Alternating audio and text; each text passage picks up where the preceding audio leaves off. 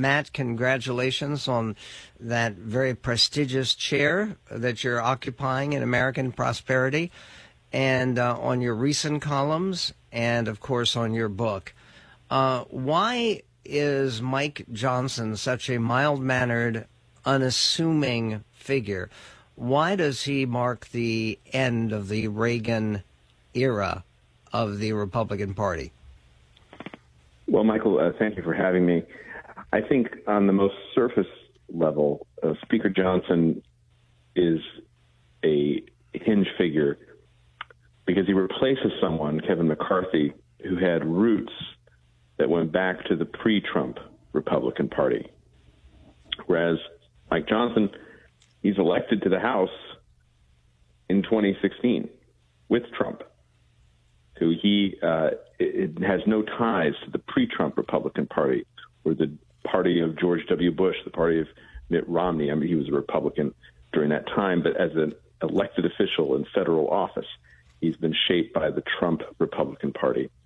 He's also the figure who, as you pointed out in your introduction, has unified the Republican conference around him, which means that he has been able to appeal to the Trump wing of the party, which had been very suspicious of McCarthy, of course, ultimately leading to McCarthy's ouster, and suspicious of other figures, say Tom Emmer, the majority whip, who had the more classic profile of the speaker, someone who had spent a lot of time fundraising, building relationships. He was rejected by the Trump wing because of his deviations from the Trump line on a variety of issues. Johnson, of course. Well, it was mostly with Tom Emmer, who I admire and I thought was a great choice for Speaker too. But Tom Emmer believed that Joe Biden won the election. He was not. He never went along with the Trump line, which is still part of the Trump line in every rally, that the election of 2016 was stolen. Is it now necessary to be a modern-day MAGA Republican to continue the fantasy that Trump actually won the election in 2020? It would seem, because Speaker Johnson, of course, challenged the election result in 2020 and helped provide some legal guidance to the Trump administration when it was trying to overturn the results of the election. So that was, you're absolutely right, that was one of the major differences between Emmer and Johnson. Another issue that has somewhat changed in recent days, but prior to his elevation as Speaker, Johnson had been a critic of aid to Ukraine. And now we've just received word that he has shifted on the issue. He says that now that Speaker, he is supportive of aid to Ukraine, but he is separating it out from the aid to Israel after the attacks of October 7th. So on the issue of the 2020 election, on the issue of Ukraine, and just the general political culture in which he has risen, Johnson is a member of the Trump Republican Party, not the Republican Party that preceded it. So we've mentioned two issues, one being actually the issue of isolationism or neo-isolationism versus the traditional shining city on a hill world leadership that is associated, of course, with President Reagan. And then there is the very specific issue of election fraud and the stolen election and the rigged election. We all should remember that President Trump also thought that the election that he won was rigged. And one of his first acts as new president in 2017 was having a full investigation that was supposed to be headed by Mike Pence of what he said was 3 million stolen votes in California, which of course was a figure that was chosen because that would have allowed Trump to win the popular vote and not just the electoral vote against Hillary. But other than those two issues, philosophically, and that's really what your book, The Right, is about, is the evolution of American conservatism. Do you really believe that the Trump Republican Party, as it's moving forward, is going to embrace the old style Robert Taft isolationism? Well, I would think that the Trump wing already has, and the Trump wing is the dominant faction in the GOP today. You're right to suggest that there's a debate on many of these topics. That's why it took 3 weeks to elect a new speaker in Speaker Johnson. But if you just take a step back, you think about the fact that Donald Trump is far and away the front runner to win the Republican nomination for a third consecutive time. In 2020, the Republican Party did not issue a party platform. It said, see the previous platform, 2016, and whatever Trump has said in the day since. If you look at now, Matt Gaetz, a Trump loyalist in the House, was able to defenestrate Speaker McCarthy, who was very popular. I mean, he was popular among the conference, except for those 8 recalcitrants that Gaetz is able to organize to oust him. And one of them is leaving right now. Isn't Ken Buck? Ken Buck, right? He was one of the announced, Magnificent Seven, right? Who joined right. Matt Gaetz. He's now retiring.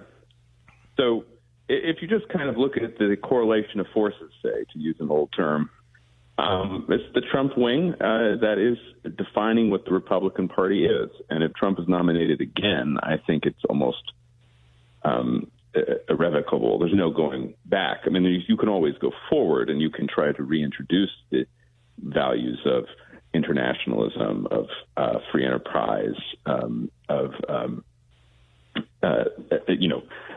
opposition to conspiracy theories like the idea that the election was rigged into the Republican Party, but that would have to be in the future. The idea that we're going to continue. We're going to continue this conversation. I do want to bring up one relevant fact, which is that, just to remind everybody listening, that Ronald Reagan won 2 landslide victories, and not just in the Electoral College, but in the popular vote. President Trump has run for president twice. Both times he has lost the popular vote by 3 million the first time, by 7 million this last time. Does that indicate an optimistic future for this new Republican Party? We'll get to that with Matt Continetti of American Enterprise Institute coming up on The Medved Show. The Michael Medved Show, all across America. I really enjoy your program. I listen to talk radio all day. You're definitely right up there, the cream of the crop. This is The Michael Medved Show.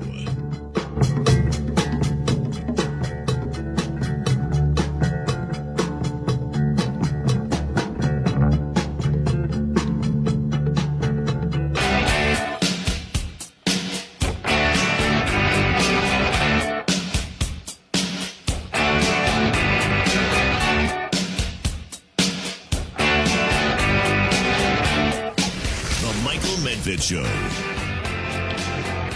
And on the Michael Medved Show, joined by Matt Continetti of the American Enterprise Institute, where he holds the chair in American Prosperity. And let's hope we see more of that. He is also the author of The Right, which was released a couple of months ago in paperback. The subtitle is The 100-Year War for American Conservatism. And there is a turning point in American conservatism, Matt Continetti argues, and I think most people would agree, a turning point that we're going through right now. One of the things that it seems to me is very striking is that we have 18 members of the GOP conference who got themselves elected because they were more popular than Donald Trump in their districts. The districts were lost, and in some cases lost overwhelmingly, to the Democrats and to Joe Biden, and yet these Republicans hung on. Meanwhile, there are only 5 Democrats who were more popular than Biden, who actually won in Republican districts. What happens to the House Republican majority and in the other crucial election that's taking place in November of 2024? Well, if Trump is the Republican nominee, I think that a lot of those frontline Republican House members would be endangered, Michael. And that's why you have some election analysts suggesting that we could have a weird configuration of power in 2025 if Donald Trump wins a non-consecutive second term. He would be the Republican president. Most likely, if he wins the presidency, then the Republicans would win the Senate. But he could win the presidency, and the Republicans could win the Senate while losing the House. So we'd have kind of the reverse of what we have right now, just another sign of our topsy-turvy politics. Well, the House recently, the most recent Gallup poll, the approval rating for the House of Representatives was 13%. That doesn't sound like a great atmosphere for incumbents, does it? No. It's always worth pointing out that individual congressmen tend to be rated a little bit higher than Congress as a whole. Of course, there's every reason not to approve of Congress. I mean, it has been relatively dysfunctional this past couple months. And the real test for Speaker Johnson is, can he right the ship? Can he fund the government? Can he fund Israel? Can he send military assistance to Ukraine? These are still questions we don't know the answer to. Well, it's basically avoiding that government shutdown, and there are still members of the House and members of the new Republican Party who believe that shutting down the government is a worthwhile endeavor. I've never fully understood that. Does that surprise you when you interview people and you talk to people about the new MAGA Republican Party? There has always been this mindset that a shutdown is a win in and of itself, even though shutdowns normally backfire on the party that begins them. And that, I think, has been borne out over time. But I think this MAGA Republican Party, the Trump Party, it's less interested in policy debates, and it's much more interested in confrontation, much more interested in owning the libs. You can kind of see that in the way that Speaker Johnson has structured his proposed aid package to Israel. He's paying for it by clawing back parts of Biden's signature legislation from last year, funding the IRS. Now, I don't think the IRS should have been funded in the way that they did it in the IRA, but I also think that right now our allies need the money to fight these wars, and so you get the money out first before you go and try to score political points. But that speaks to this general attitude of confrontation, trying to own the libs, and just a rejection of kind of the rules of politics as previously understood, because many Republicans today, those rules were written by liberals, and they're not here to play by the rules. They're here to change the rules in ways that will be very disruptive to America and to the world by design. And what's one of the most beneficial changes that we could see in terms of changing the rules? Well, in terms of changing the rules, you could get a much smaller government, or certainly a government that just does less out of dysfunction. I would say one political change with this new party, Michael, that's worth pointing out is that the Republican Party is now the party that feels your pain.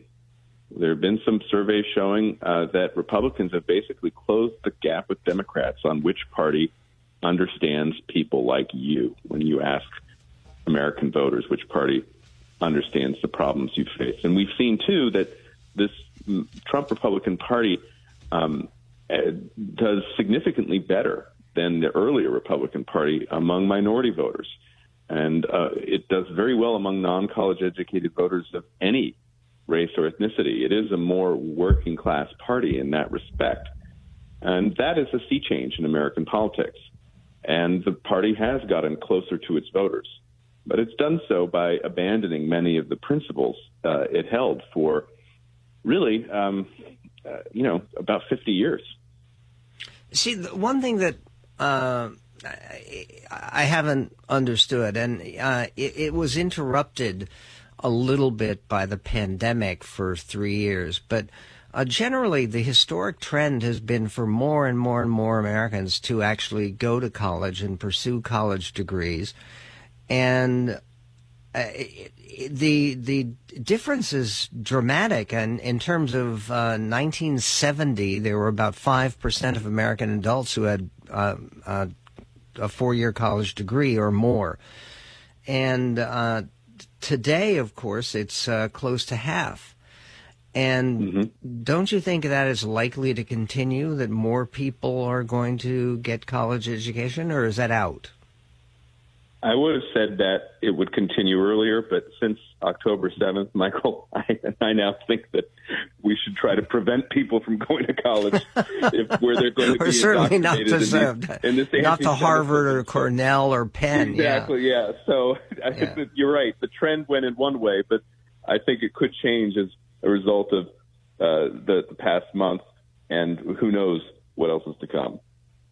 Well, to get some glimpse of that, read the book The Right, The 100-Year War for American Conservatism, which has a lot of heroes in the book and a lot of people to admire, going all the way back to the beginnings of American conservatism, and including people who have made real contributions to our country. Matt Continetti, appreciate your conversation. When we come back, the Republican Party has always been a party for a strong defense. How about building a new nuclear bomb 24 times more powerful than the one dropped during World War II? We'll get to that coming up on the Medved.